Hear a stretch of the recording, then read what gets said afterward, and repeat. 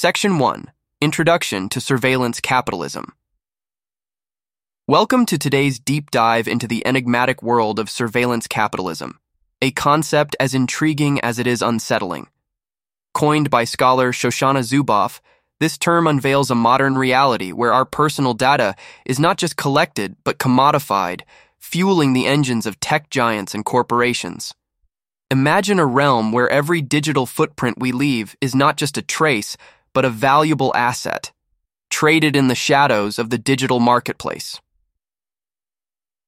In this first section, we explore the foundational elements of surveillance capitalism. It's a system where our clicks, likes, and digital interactions become the lifeblood of an industry that thrives on our data. This isn't merely about targeted advertisements or personalized recommendations. It's a far more intricate dance of power where our behaviors are predicted, influenced, and monetized in ways we can barely grasp. As we peel back the layers of this digital onion, we'll uncover the mechanisms that make this system tick. From the innocuous smart devices in our homes to the ubiquitous social media platforms, every interaction feeds into a vast data collection apparatus. This silent gathering of our digital selves is often cloaked in the promise of convenience, yet it serves a much more complex agenda. Section 2. The Cost of Convenience. In this segment, we delve into the paradox of convenience versus privacy.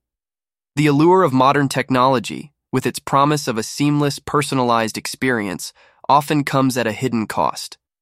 Our engagement with digital services and smart devices, while simplifying aspects of our lives, also opens the door to a level of surveillance unprecedented in human history.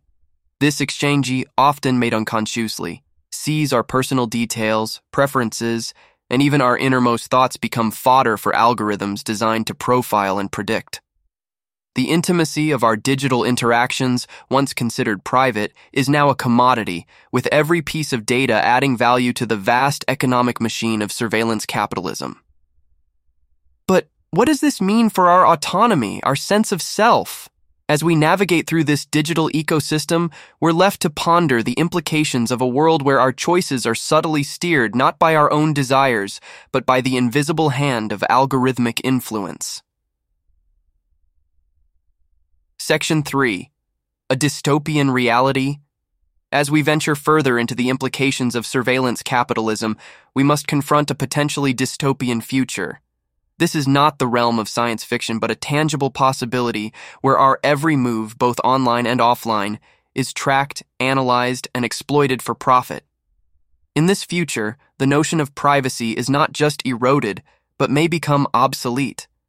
The idea of making a choice free from digital influence becomes a quaint notion of the past.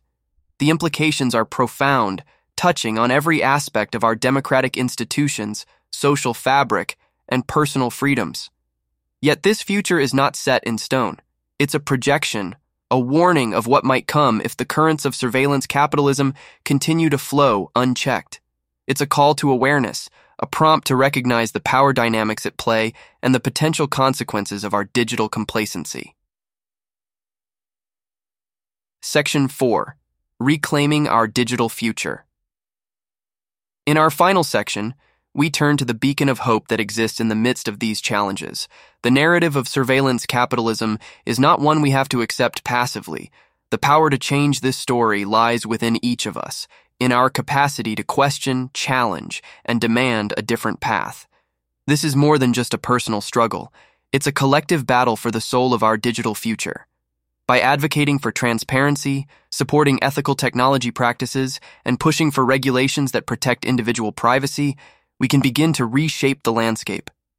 As we conclude our exploration, I invite you to reflect on your role in this digital era. Will you be a bystander in the unfolding story of surveillance capitalism?